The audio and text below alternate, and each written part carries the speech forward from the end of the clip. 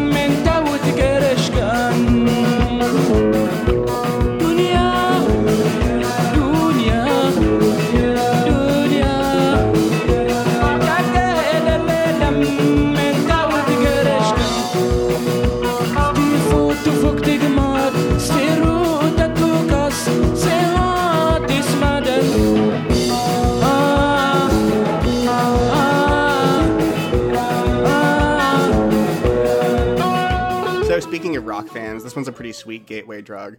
Adunia comes from the 2015 film Akunak Tadalek Taha Tazugai, a Tuareg language homage to Prince's Purple Rain. So Minneapolis by itself gets about 3 times the annual rainfall of all of Niger, so that's already a pretty interesting title for a movie set in the Sahara.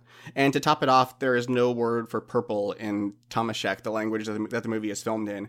So the title literally translates to rain the color blue with a little red in it, and that's what it says on IMDb in the official entry. I love that. So the movie is available to rent on Vimeo, so I decided to check it out. And it's very well worth watching and only 75 minutes long. So it follows the plot beats of Purple Rain only in the very broadest sense, with Mdou Moctar basically telling his own story. So the movie takes place in and around the city of Agadez, smack dab in the middle of the Nigerian desert. So similar to the music scene in Mali, which I described a couple of episodes ago, a lot of how musicians in Niger build their name is by playing weddings and spreading their music on local cell phone networks, and not via cell phone towers. I mean person to person via Bluetooth connections, and all of that is in the movie. So the movie opens at a wedding where the attendees refer to him in really excited, hushed whispers as quote the cell phone guy. And the movie's equivalent of the villainous Morris Day from the time pays a kid to record one of his songs on cell phone so they can steal it for the film's climactic battle of the bands. So Mdou composes Adunia from a poem written by his father, who strongly opposed his desire to become a musician, just like his real father. And it becomes the film's show-stopping finale, where, big spoiler, he wins. And so the title of the song means life, and the full phrase is life changes color like a chameleon between the trees, which I really like. That's gorgeous. Yeah. I love it. Yeah, it's a nice desert equivalent of Purple Rain. Yeah. So I'll have more to say about Mdou Moctar himself on the next song. But if you're thinking, this song doesn't sound much like Prince, that's probably because Mdou had never heard of him.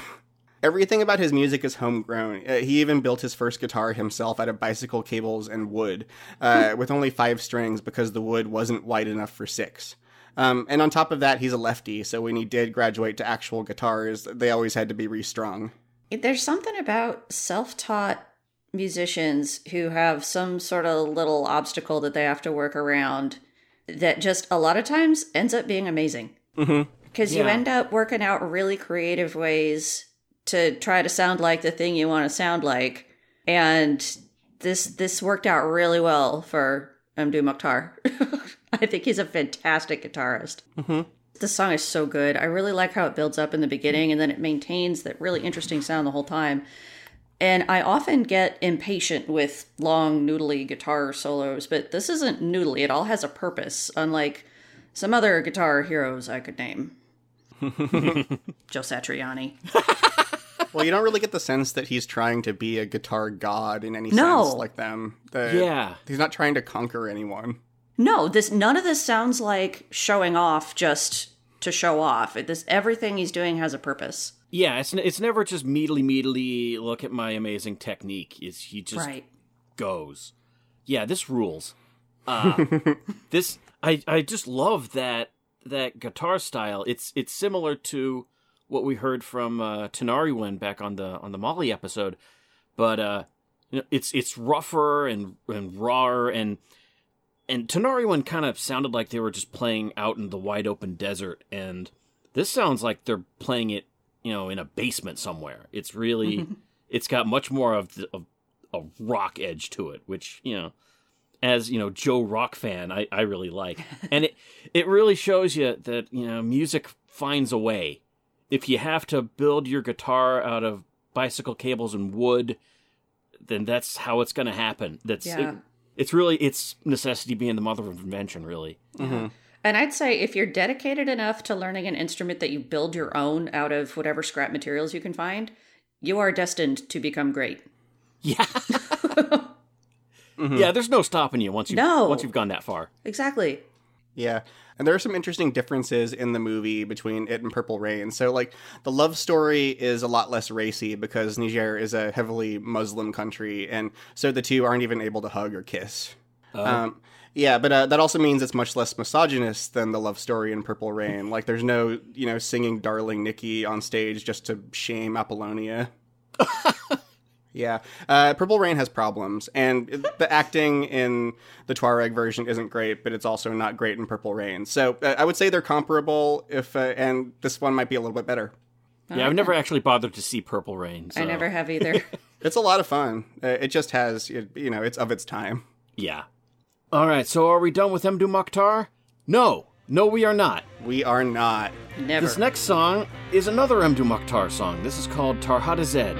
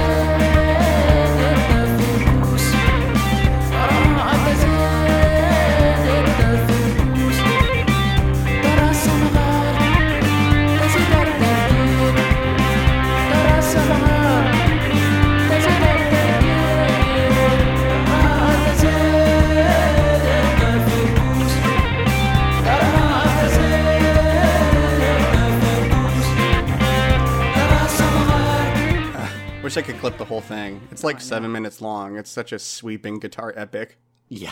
So, Amanda, this is going to shock and distress you, but your cousin Larry has tricked us into discussing contemporary music. So, Tarhadazed is the centerpiece of Mukhtar's album Alana, open parentheses, the creator, close parentheses, which came out in 2019. No. That's right, only 20 years ago. Since there isn't a market for albums in Niger, it's probably worth explaining how his music got recorded in the first place by anything that wasn't a cell phone. So the answer is Christopher Kirkley, who's a traveling ethnomusicologist who runs the blog Sahel Sounds and aims to do for Saharan music what John and Alan Lomax did for American roots music during the Depression and onwards. So the story of how Kirkley tracked down Mdou Moctar is a truly impressive act of hard nails investigative research, and I'll link an Esquire article about it in the show description. But he directed Rain the Color Red, etc., and he raised funds for it on Kickstarter, actually. It made 1.5 times its goal. And he served as a general impresario for Mdou's music on the global stage, and he gives him an equal share of the profits, so Mdou Moctar doesn't get screwed out of anything. Excellent. Yeah. So, like a chameleon between the trees, Mokhtar's style changes from album to album. In fact, his first album where he... yeah. And his first album actually had a lot of auto-tune on it. I haven't heard it, but I'll put a clip right here. And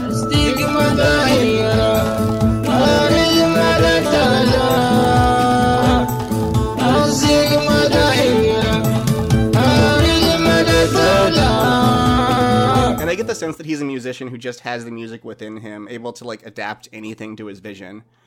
So you might notice that this sounds a lot like a lot of American guitar rock along the lines of Hendrix or ZZ Top. And there's even some shredding that sounds like Eddie Van Halen later on in the song. R.I.P., by the way. Yeah.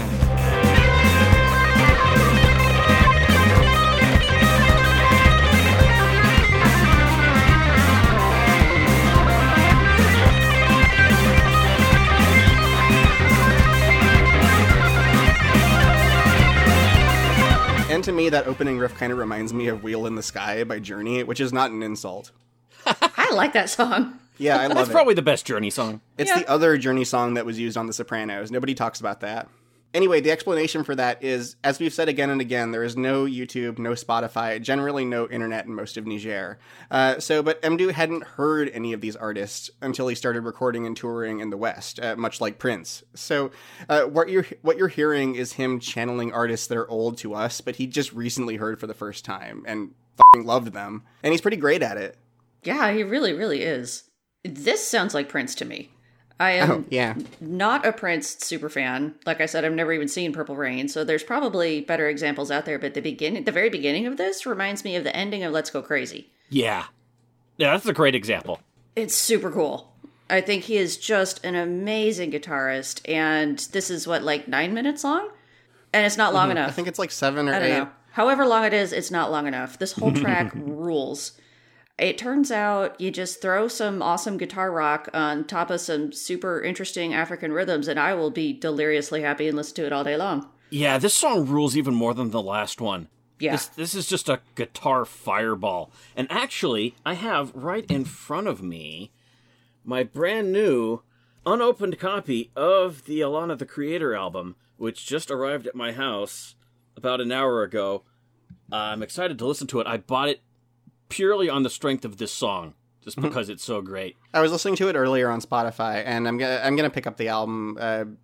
I promise I'll pick up the album. In fact, I'll let you. Mdou Moctar is on Bandcamp. All of his albums are available. So yeah, listeners, you should go check them out. Yeah, I did the same as Rich. I listened to some of the album on Spotify and thought, I need to own this. You know, I might be in my late 30s, but I can remember hearing people like Jimi Hendrix and Van Halen and all these people and Prince for the first time and being blown away by it. So, and I can hear that feeling in the music here, and it's that feeling of having discovered that there's so much of this great music out there that you didn't know existed. Mm-hmm. Sort of just like I feel listening to this. So the feeling kind of carries over. Yeah, it goes both ways, doesn't it?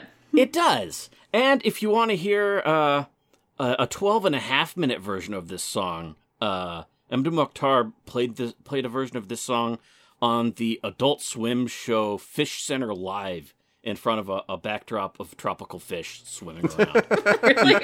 You can find that did not come up in my research. You can find it on YouTube. It's a lot of fun. That will go in the show description as well. Definitely. All right, so now I think we're done with Mdou Moctar. This next song is by Bombino. It's called Amidanine.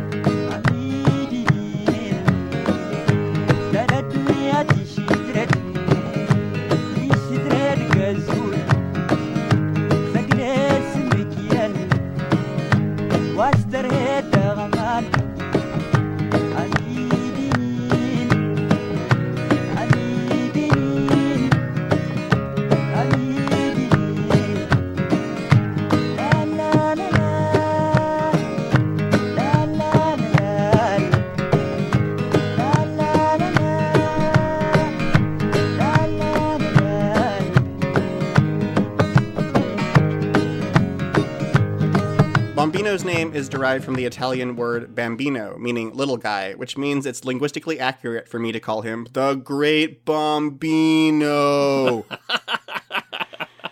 That was from The Sandlot, Amanda.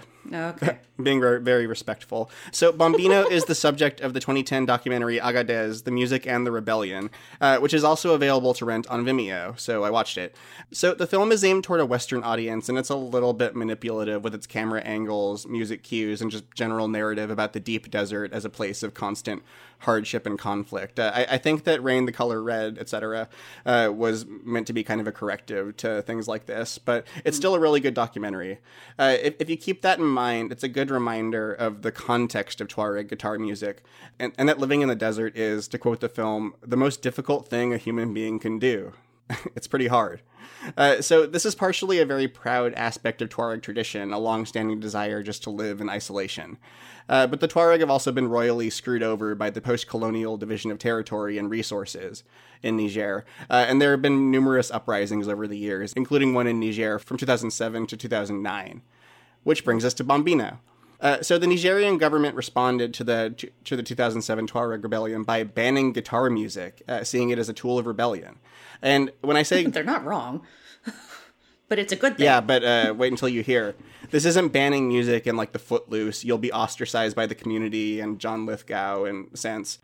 The government actually executed two of Bombino's friends and fellow musicians, leading him to take exile in Burkina Faso.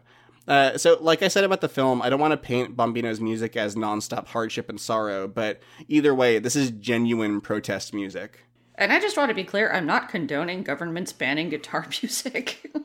It's just that, rock and roll has always been a tool of rebellion, and that's one of the things that's awesome about it. And that's clearly the same the world round.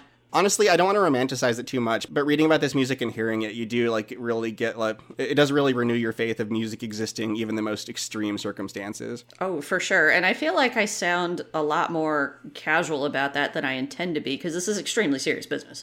Well, there's a happy ending, at least for Bombino. He safely returned to Agadez in 2010, but he spent more than one period of his life in exile, and he actually honed his guitar style while his family was in exile in Algeria in the early 90s. So much like Mdou Moctar, so he watched videos of Jimi Hendrix and Mark Knopfler.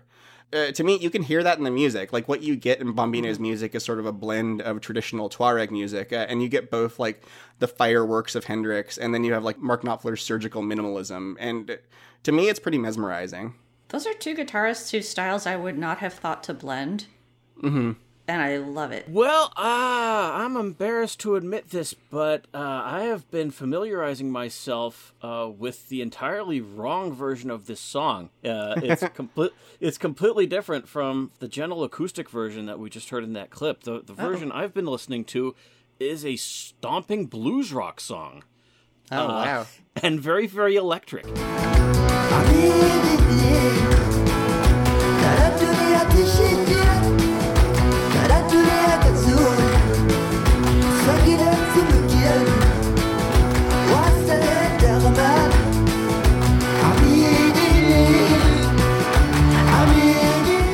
Yeah, on the album cover, there is a guy on a motorcycle in the desert popping a wheelie with a guitar over his shoulder. And that really summarizes the sound about as well as I can. And what I think is neat is that, at least the version I heard, is this very swaggering kind of song that, somebody like the Black Keys would just kill to be able to write. And the lyrics are they're all about friendship. There's just a different approach to lyrics in all these songs. Like, there's no posturing at all. It's so sincere, and I think that's really refreshing. Yeah. You know what's funny? Bombino has actually worked and toured with Dan Auerbach of the Black Keys. Ha! Really? Yeah. What do you know? You saw underneath the music. You found the cross-cultural connection. There you go. Yeah, this is wonderful. I've been listening to that same nice acoustic version that we heard the clip of first, and I just love the hand claps in it. Combined with the driving percussive guitar, it makes for an amazingly catchy song. And many of the songs we've talked about on this project depend on crafting one particular groove and then writing it out for several minutes. And Will talked about this in a previous episode. And this is one where the groove really, really works for me. And admittedly, I'm having a much easier time than usual on this batch because a lot of these songs sound a lot closer to the rock music I'm more familiar with than the prior ones did. So I'm having a much easier time grabbing onto them. Yeah, I'm kind of the closest thing this podcast has to a rockist, even though I don't mean to be. These songs are making me really happy that guitar rock is alive and well and living in West Africa. Mm-hmm. Yeah, I lean more to the rockist end of the spectrum than the poptimist one, but I don't know. It's hard to categorize people. Yeah. All right, if we are done with Bombino, let's move on to our next track. This is by Mamar Kasi. This is called Karma.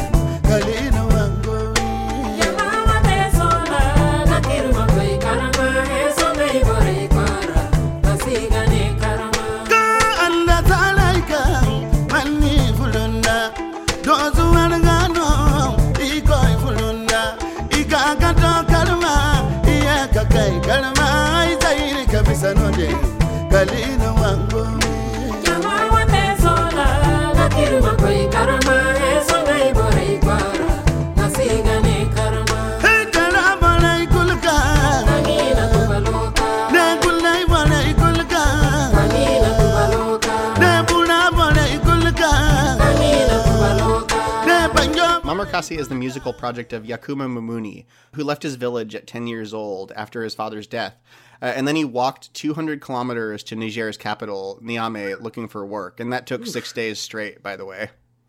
Yeah, so he became houseboy in the troupe of vocalist Absatou Dante, whose sister was director of the National Ballet of Niger. So during Mamuni's off hours from chores, Dante would taught him the various musical traditions of Niger, as well as how to play that favorite of discord and rhyme instruments, the flute. You can't really hear it on Karma, but his playing is very prominent on the title song from Mamar Kasi's 1999 album Denke Denke, so I'm going to play that right now.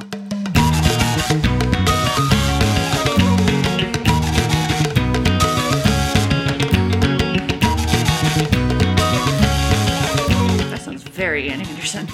Yeah. Inventor of the flute. I do too. Yeah, I knew you guys would. So we've been talking a lot about Tuareg music, which is another byproduct of the artist that Larry is into. So it's Larry's fault, not ours. No, thank you, Larry. We're just doing what we're told. But the Sahara is big, like way big, in case you haven't heard. And it has a vast range of peoples and cultures. And Mamar Kasi is a really great illustration of that. So the band's name refers to Askia Muhammad I, the emperor and military leader who extended the Songhai Empire into the Sahara in the late 15th century. So the Songhai Empire was the largest empire in West African history, and under Askia Muhammad I, it underwent a major cultural revival, flourishing as an artistic and trade center. And in the process, he brought together different ethnic groups, such as the Fulani, the Hausa, the Zarma, and the Tuareg. And that's just barely scratching the surface there. So Mamar Kassi's ensemble intentionally mixes together instruments from different Nigerian traditions, including the kalangu, a type of talking drum originating from the Hausa people, the molo, a lute from the Zarma people, the calabash, a percussive gourd instrument used by the Tuareg, and it actually sits in a puddle of water as they play it. And the goje, a two-string fiddle used among the Hausa and Zarma peoples. And these are broad generalizations for instruments that have a bunch of names across a bunch of cultures. But the point is that Mamar Kassi intentionally represents as much of Niger as it can hold, which I think is great. Mm-hmm. And part of why we've got so many songs from this region of the Sahara is because Larry's wife is from Niger. Mm-hmm. And in fact, Mamar Kassi is her favorite band. Okay. Yeah. And actually, this song touches on some of her family's history. They were involved in one of the rebellions that he's singing about, which is just super cool. Wow. Yeah, I think this song is wonderful. The goje sounds fantastic. And whatever is happening a little over 3 minutes in, I think that might be the lute, is just amazingly good. That there's a spoken word bit in the middle that's a brief history of the fight against the French colonialists, and that is where my cousin-in-law's family comes in. And even though I can't understand it, I just love the delivery. I think this is really, really good. Yakase mamadi ura hampo songe wagan zola songe jiro kan sare fuli nizel labora signe 1906 isabandu wangar tachi korombe zumodi amar kurandaga sarauni amangu do mor karmai wangudi hinza kulu ihine mor karmaning sal kas banan sarse ikandaga wang sor hinza gigare in capital. Yeah, I mean, it's spoken word, but it's extremely rhythmic. He spits it out really, really fast. It's very forceful. Mm-hmm. Yeah, this is really, really cool. It's closer to, I think, a lot of people's idea of what African music sounds like than the last few songs. But I certainly don't like it any less for that. It's really, really cool. I love the talking drum. Have we talked about the talking drum on these episodes? Not enough. Mm-hmm. Yeah. We could have talked about it on the Fear of Music episode. We should have done Producer Mike, but that episode was so long as it was. There was a lot to get through. And a lot of you talking about it. Yeah, but the talking drum is great. Yeah, the talking drum it's a really cool instrument. You play it with a curved stick, and you hold it under your arm, and when you squeeze it, it changes the tension of the drum head, so it changes the pitch, and that's how you make it talk. Oh, is that how it works? Yeah. Do do do do do do do do do do do. Oh, so cool. Yeah, I want one. I'm surprised you don't have one.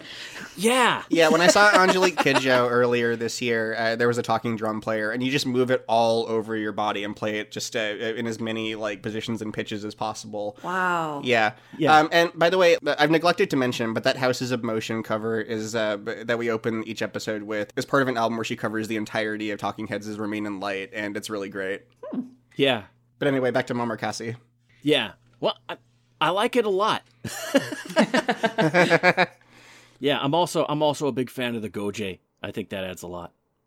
This isn't one I have a ton to say about. I just think it's really cool. It's just so good. So yeah, the official Discord and rhyme position on Mamar Kassi is good. Yeah, and there are a lot of videos of them on YouTube where you can see Yakuma Mumuni just dancing and being a generally wonderful stage presence. I'm gonna have to look that up. That sounds fun. And also, I want to see these instruments. I want to see them being played. I want to see what they look like. All right, so let's move on then to a track by Prince Nico Mbarga. This is called Sweet Mother. And we're moving to Nigeria now. Yes! Well, I'm not. We're not allowed to leave the country anymore. Certainly not to take all our germs into Nigeria.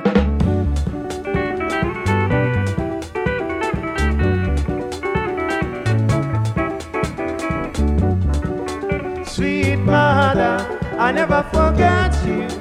For this suffer way you suffer for me, yeah. Sweet mother, I never forget you. For this suffer way you suffer for me, yeah.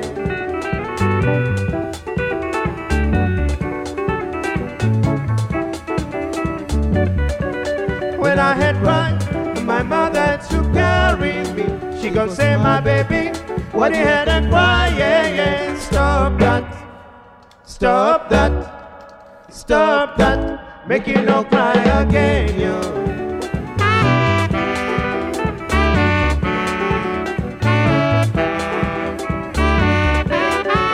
I was asleep, my mother had to fetch me. All right, that was released in 1976 and has sold over 13 million copies across Africa, which is more than any of the Beatles singles ever sold, but not more than Elvis. So there you go, Ben. And suck it, the Beatles. Nico Mbarga was born in 1950 in rural Nigeria, just across the border from Cameroon, where another one of my aunts used to live, actually. He grew up relatively privileged, by which I mean his father had a paying job, and he was one of the very few children who were able to go to school, and their family owned a radio. So he heard a lot of high life music, which is traditional beats and rhythms played on Western instruments like trumpets and saxophones, and as a child built his own xylophone out of dried bark and plantain skins. So again, you build your own instrument, you're going to be awesome. I think there's some calypso in there too, in high life. Yeah, it sounds like it. Nico's father died when he was quite young, and his mother was left to provide for 4 children on her own, which of course was incredibly difficult. And then the Biafran War started in 1967. I'm not going to get into that history here. You can find that elsewhere. Yeah, so one thing about Nigeria, I try to provide some context, but Nigeria is huge. It's the 7th most populous country in the world. Like, asking to summarize it is like saying summarize Germany. So yeah. So we're just going to go song by song. Yeah, that's not really what we're here for. So when the Civil War started, he figured this is an excellent time to get out of Nigeria for a while and start his music career. So he headed over the border into Cameroon and found a job there as basically a roadie for a Congolese band who was there, and taught himself how to play several more instruments, including the Congolese-style finger-picked electric guitar that you hear here. He moved back to Nigeria in 1970 and formed a band called Rockefeller Jazz. I think I'm saying that right. They had 1 or 2 regional hits, and then they hit gold with Sweet Mother in 1976. It was released on a small local label called Rogers All Stars, no relation to me that I'm aware of, and eventually gained traction thanks to a DJ in Lagos named Benson Idonije, who had recently started an FM radio station just out of his house, and who really, really liked Sweet Mother. And I read an interview excerpt from him where he said every phone call he got was people asking to hear Sweet Mother over and over and over. So it spread throughout West Africa and then over the whole continent. But unfortunately, due to piracy and other terrible factors, nobody involved with the song really saw the money they should have from all those sales, and the band broke up shortly after this. Nico Mbarga built a hotel, which he managed and performed at every week, and was able to live comfortably for the rest of his life, which is, a lot more than a lot of people could say around that time from their art. Made 17 more albums, actually, but didn't have anything as successful as Sweet Mother. Then in 1997, Rockefeller Jazz got back together, and Nico Mbarga was on his way to pick up visas for their upcoming tour of the United States when a car hit his motorbike and he was killed. Terribly sad ending. Yeah. So what do you guys think of the song? It's been stuck in my head all week. This is the Stuck in My Head award, I think, maybe of this entire compilation, honestly. Yeah. Yeah, no, I mentioned earlier that Ali Farka Touré is one of those artists who makes music feel really, really big. In this case, I feel especially humble just learning about the biggest song in African history, the song I'd never heard before. Yeah. Like the one that sold more copies worldwide than I Want to Hold Your Hand. Like, if you go to the Wikipedia page of, like, best-selling singles of all time, yeah, this is on there. Like, I read that page right too. alongside White Christmas and all of the other, you know, songs that us white people know about. Yeah. But yeah, this is where I'm going to be a rock guy because like a lot of Americans, my exposure to like quote unquote authentic African music is Ladysmith, Black Mambazo, and the Boyoyo Boys on Paul Simon's Graceland. Yeah, and the musicians on that album are South African, I'm aware, but Sweet Mother doesn't sound that far off to me from something like Diamonds on the Soles of Her Shoes, and it's definitely the closest thing to it on this whole playlist. You're talking about diamonds on the soles of her shoes.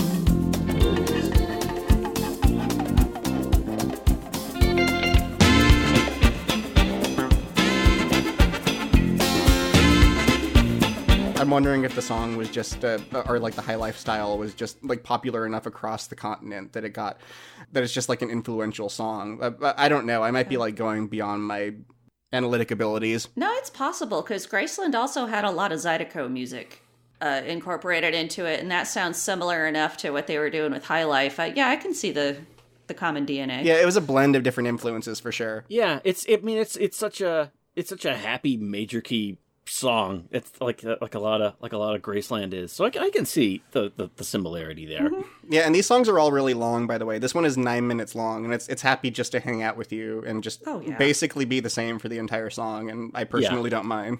Yeah, this song is just so likable. And writing a song about your mom is always like, you're taking a risk there. You could easily end up with something just like horribly schmaltzy, like for instance, Elvis Presley's "Mama Liked the Roses," which is a bonus track on From Elvis in Memphis that Phil did not mention on his episode about that album for a very good reason. Because it sucks.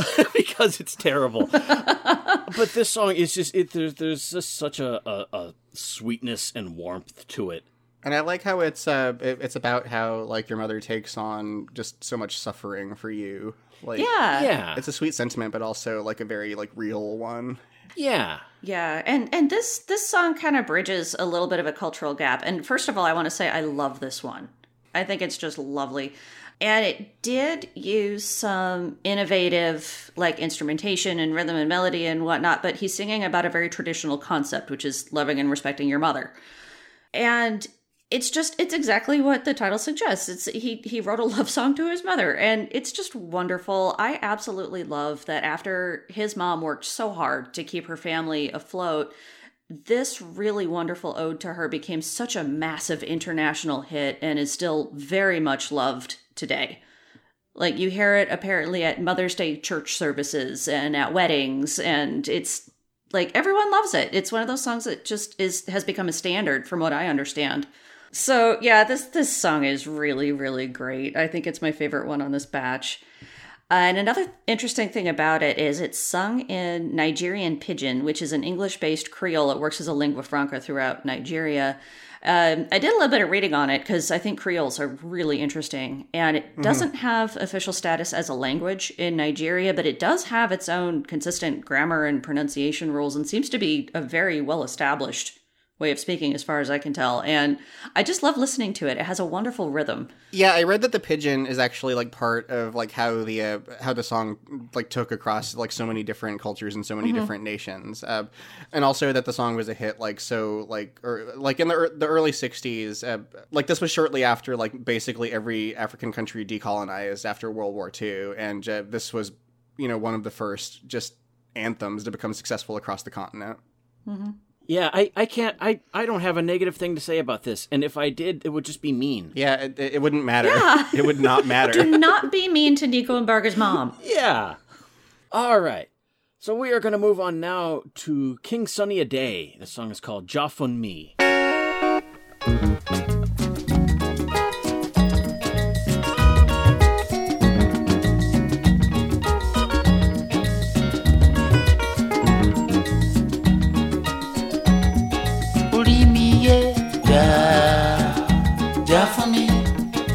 Dami ye oja, jafumi, urimi ye jafumi. Dami ye oja, jafumi, turi uri agbera jafu agbe, uri aluko ajafu, uri agbera jafu agbe, uri aluko ajafu. Ẹlẹ́dàá mi mama gbàgbé mi ye o, kò bá mama ja o.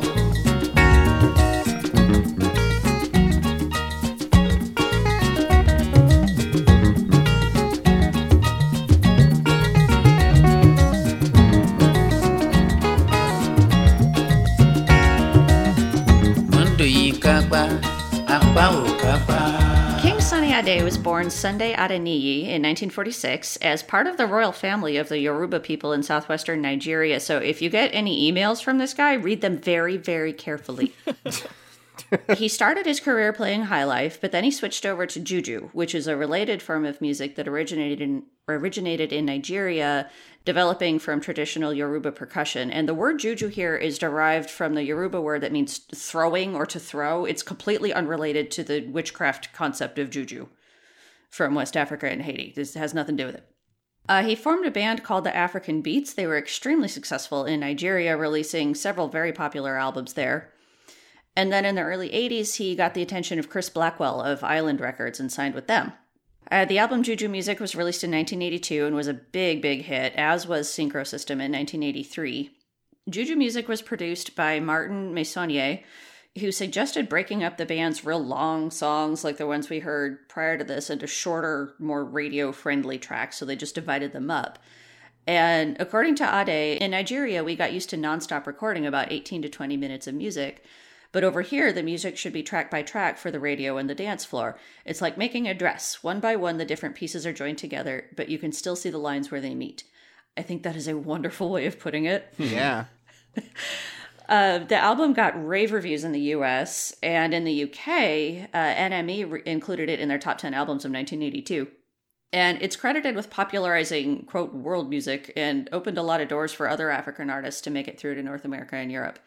As for this song, I like it just fine, and I can certainly see why the album was such a hit, but I can't connect with this one as much as I did to the prior ones, and I'm afraid for that reason I don't really have much to say about it. I like it. I think it sounds really nice. I don't skip it, but I also don't have any interesting thoughts about it. Well, I listened to Juju Music a few times and Synchro System once, and one thing I think is interesting is that King Sunny Ade and like Juju as a genre in general were like in the past were incredibly influential on Talking Heads, who listened to a ton of African music. But this was his recorded international debut, and the album had a hotshot French producer who put in a bunch of synthesizers and Lindrums and stuff. And he'd also clearly heard Remain in Light, like so you're getting the influence kind of filtered back onto King Sunny Ade.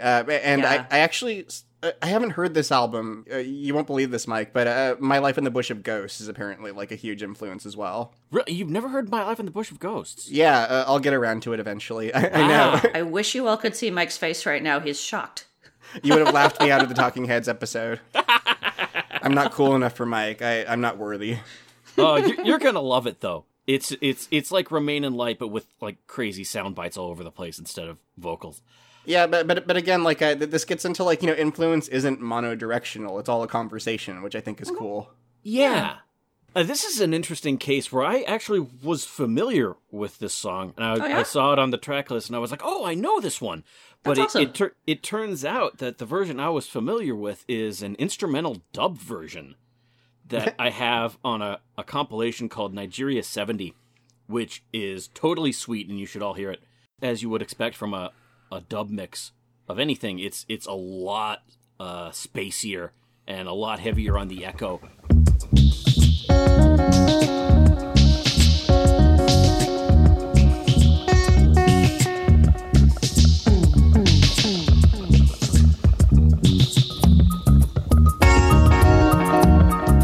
And really what it reminds me of is Talking Heads Seen and Not Seen. Mm-hmm. It sounds a lot like that. As heard in the Discordant Rhymes theme music. Yeah. I could swap out that sample for a sample from that, and a lot of people might not even notice. Do it. I want to see what it sounds like.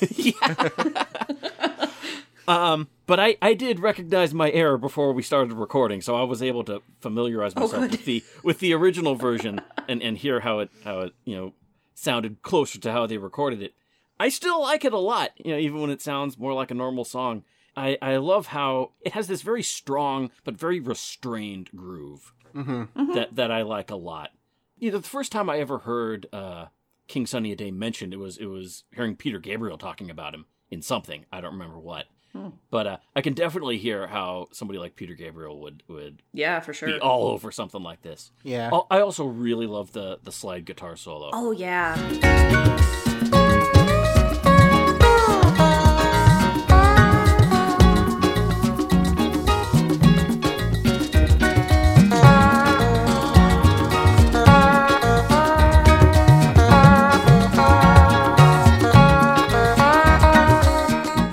Person who came to mind was Mark Knopfler, which is weird because he doesn't really play slide guitar at all, but just the restraint, just the fact that he's playing so quietly and in such a non-overbearing manner. Yeah. And Knopfler's guitar style is often about as close to slide as you can get without actually being it. Yeah. Or at least it has that kind of sound. So yeah, I get that. All right, I'm not gonna say this very often, so don't get used to it, but thanks for explaining this song to me, you guys. I do genuinely appreciate it. Hearing you guys point out what you like about it has made it kind of click for me a little bit more than it did before. So as for juju music, as far as I can tell, I was trying to nail down the style, and as far as I can tell, it's a very broad term for like just the primary popular genre of Nigerian music, like kind of like how like rock can be described as guitars over a backbeat, and that describes just a very broad range of American music over the decades. Like juju is guitars over intricate talking drum beats. Just done in rhythms that Western listeners like us aren't accustomed to. So yeah, that was the idea I got too. So I was like, okay, how do I boil this down? Yeah. All right, well, we have saved my very favorite for the end of the compilation. This is Fela Kuti and the Africa 70 with Zombie.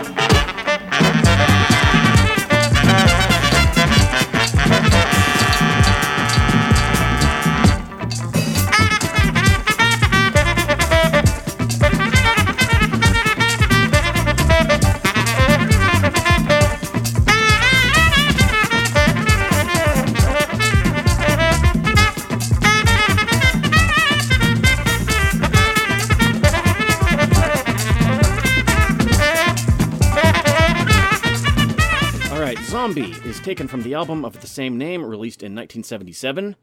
Fela Kuti is one of the major musical figures of the 20th century, and his story is a long and eventful one. NBD. Yeah.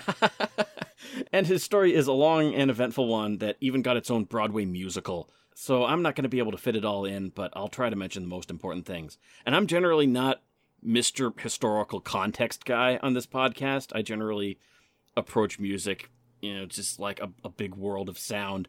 But the context with Fela Kuti is a pretty major part of it, so I'm going to have to get into that. So Fela Kuti was born in 1938 in Abeokuta, Nigeria, to a feminist activist and an Anglican minister. While studying trumpet at the Trinity College of Music in the late 1950s, he formed his first band called Kula Lobitos, which played a mix of jazz and high-life music. And in 1967, he was looking to take his music in a different direction, so he began adding elements of funk as well as traditional Yoruba music, and the result was a complex, densely rhythmic, and extremely awesome music he called Afrobeat, which he remains more or less synonymous with, although Kuti himself also gave much of the credit to his drummer Tony Allen, who absolutely deserves it. And in fact, Discord and Rhyme favorite and recurring character Brian Eno once said he might be the greatest drummer who ever lived. And who am I to disagree? Speaking of Remain in Light. Yeah. You're the greatest drummer who's ever lived, Mike. Yes, that's me. He also changed the name of his band to Africa 70, and inspired by the Black Power movement in the United States, he decided to quit writing songs about love and start writing songs about political issues, such as Gentleman, which satirizes colonialism, and this song right here, which takes aim at the Nigerian military junta that was running the country at the time. As you might imagine, Fela Kuti's music did not sit all that well with the Nigerian government, and it got him arrested multiple times. This song is believed to have been the catalyst that led to a military raid on Kuti's commune, the Kalakuta Republic, during which Kuti and several of the men and women living there were brutalized in ways I won't describe in detail here. The entire compound was burned to the ground, and his mother was thrown from a second-floor window to her death. Over a song. Oh my god. Yeah. So, as for Zombie, it's a pretty great example of Fela Kuti's sound, and Afrobeat in general by extension. And if you like it, you'll probably like Fela Kuti in general, because this is more or less what it all sounds like. His songs were generally very long, and sometimes there would be only one or two per album. And a Fela Kuti song, such as Zombie, generally begins with an extended instrumental introduction featuring multiple saxophones, two of them baritone, and that unstoppable rhythm without which an album like Talking Heads Remain in Light just would not exist. There's Talking Heads again. Yeah, this is basically the Remain in Light source code. Yeah. And then, at the point when most songs would have faded out, that's when Fela steps up to the microphone and drops some knowledge on you. Whereupon, the backing vocals join in and the whole thing intensifies. Zombie, oh zombie. Zombie, oh zombie. Zombie, oh zombie. Zombie, oh zombie. Zombie no go unless you tell him to go. Zombie. Zombie no go stop unless you tell him to stop. Zombie. Zombie no go turn unless you tell him to turn. Zombie. Zombie no go think unless you tell him to think. Zombie. Zombie, oh zombie. Zombie, oh zombie. Zombie, oh zombie. Zombie, oh zombie. Zombie no go unless you tell him to go. Zombie. Zombie no go stop unless you tell him to stop. Zombie. Zombie no go turn unless you tell him to turn. Zombie. Zombie no go think unless you tell him to think. Zombie. Zombie, oh zombie. Zombie, oh zombie. Zombie, oh zombie. Zombie, oh zombie. Tell him to go straight. Na joro jara joro. No break, no jam, no sense. Na joro jara joro. Tell him to go kill. Na joro jara joro. No break, no jam, no sense. Na joro jara joro. Tell him to go quench. Na joro jara joro. No break, no jam, no sense. Na joro jara joro. Go and kill. Joro jara joro. Go and die. Joro jara. Yeah, I mean, it's just amazing. Fela's music might have been written with a loftier purpose in mind than my own bumping enjoyment, but here in my safe American home, I'm just awed by the music itself. I mean, if this doesn't get some part of you moving, you might need jumper cables across your heart. Well, I was familiar with Fela Kuti as a just massively important and influential musician, and also in the context of getting really angry at Paul McCartney that time McCartney decided to record in Nigeria just for the hell of it. But I hadn't actually heard any of his music before, and I'm going to be honest here, I don't get it. And it's not why people like it. I can totally understand that. But it's just the music itself. It's one of those things where I can tell that it's excellent, but I just cannot crack my way in to the point where I actually connect with it. And I have spent a lot of time feeling guilty about this. But then I decided, you know what? I don't get The Lamb Lies Down on Broadway either, and that doesn't make me a bad person. So you're tearing me apart, Amanda! Yeah, no, as soon as I saw that Mike had written a declarative statement, like, your heart may need jumper cables, I saw, like, Amanda's eyes light up in the basement. There was a readout next to her that said, activating. No, I totally get it. There is kind of a tempus fugitness to it. Like, it's really intricate. Like, I don't know. I don't want to like come up with like a grand unifying theory of your taste, Amanda. I mean, you guys know I can hang with intricate music. I mean, I like the rest of Genesis. I like prog rock. I just can't make sense of The Lamb Lies Down on goddamn Broadway. Well, I don't think Peter Gabriel can even make sense of that album. I'm not sure if anybody's meant to make sense of it. Well, to be fair, yeah, I totally get why this is important and why everybody loves it. I just don't get it. To be fair, Questlove of The Roots has this great story about when he was DJing at a Prince after party, and he was playing all this Fela Kuti because he thought Prince would be really into it. And instead, Prince made him stop playing, and put on Finding Nemo instead. So, I wouldn't do that. So apparently Prince wasn't much of a fan either. Oh my gosh. So Fela Kuti, so Mike introduced me to Fela Kuti, and I actually impulse called him up at Amoeba once to get an album recommendation.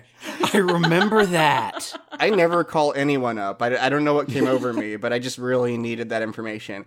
You told me to get the Confusion/Gentleman twofer, and they were awesome. That's a good one. Them. Yeah, I very much enjoyed it. So yeah, no, I like Fela Kuti. I haven't listened to him nearly as much as I should. His songs seem to follow like a very consistent formula, and it's a very winning one. Like it takes it kind of reminds me of disco in a way, like there's a big build that's meant to get you on the dance floor before the actual like spoken meat of the song starts. But the thing I want to talk about with the song is syncopation, because it's been an element of basically every song on this playlist. And it's one of the most consistent elements in both Afropop and just a lot of music I like, honestly. So, like, quick theory 101, syncopation is when you just put in extra beats off of the established rhythm, creating polyrhythms. It's part of all dance music, and it's the thing that makes you move, at least if you're one of those people who moves.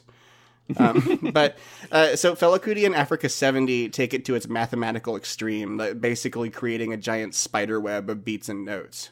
So, like, the waveform for this song, which I saw creating, like, the clips for this episode, it has so many little peaks and valleys because they just cram in, like, something every spare quarter second they can, and it all makes sense. Yeah. Oh, it's incredible. Just to follow, you could follow one instrument in a Fela Kuti song, and just it's always got its own little story being told almost, and the way it all fits together is just incredible. Yeah, and Amanda, when I said intricate, I wasn't like trying to diss on your taste in music. What I meant is like you're stupid. No, it's more that like sometimes with music, if it creates like a cool tapestry in my head, whether or not I like the melody, like sometimes I'm just like, this is cool. And in my own defense, this song did make me move. I did some dancing around the kitchen earlier today while I was going through this playlist, but yeah, I don't know. I'm not going to defend myself anymore. My opinion is what it is, and it is valid. Yeah, it is. I mean, honestly, like, Fela Kuti gets like such lavish worship like across the board in rock criticism that it's interesting to hear a dissenting opinion. Yeah, he's one of those people you're kind of not supposed to. You're just kind of supposed to like. Mm-hmm. So. Then eventually I might try it again, see if anything changes, but not today. I got a Black Sabbath album to listen to. And then probably to our children's children. Maybe. That's all. That's everything. That's the Africa playlist. Yeah, that's it. I certainly enjoyed it. Yeah, this has been great. Guys, please don't email me with all the reasons I need to like Fela Kuti, okay? We've gotten a few of those. I don't care for them. Yeah, don't do that. Yeah, but this playlist has been great. I hope our listeners enjoyed this detour, and but I personally learned about a lot of new favorite artists. Pretty much all of these artists are on Spotify if you want to dive into them further. Yeah. But also check out their Bandcamps if they have one. Like I mentioned, Mdou Moctar has one. I know Bombino does as well. Or just find some other form of direct purchase. And yeah, I found this whole project honestly really challenging, but in a way that was very enjoyable for the most part. It was so great to spend some time in this musical world that I was completely unfamiliar with before. So, Larry, thank you ever so much for suggesting this project and giving us all these wonderful songs to listen to. Yeah, thank you, Cousin Larry. Your playlist makes me do the dance of joy. Oh, for fuck's sake. Wow, I got grouchy toward the end of this one, didn't I? Roll credits. What do you call this record with all these songs? This is comp. Yeah, yeah. This is comp. Yeah, yeah. This is comp. Yeah, yeah. This is. Thank you for listening to This Is Comp, a subsidiary of the Discord and Rhyme podcast. You can hear back episodes of this series and our regular album-focused episodes at discordpod.com, and you can also subscribe to Discord and Rhyme on your podcast app of choice. The opening theme music for this series is Houses in Motion, performed by Angelique Kidjo, and the closing theme is performed by Kenneth Crayley and based on This Is Pop by XTC, with new lyrics by Adam Smith of the Hector Collectors. And you can hear their music and Kenneth's on Bandcamp.com. Editing and production is by Rich Bonnell. We'll be back with another episode in 2 weeks, and in the meantime, be ever wonderful.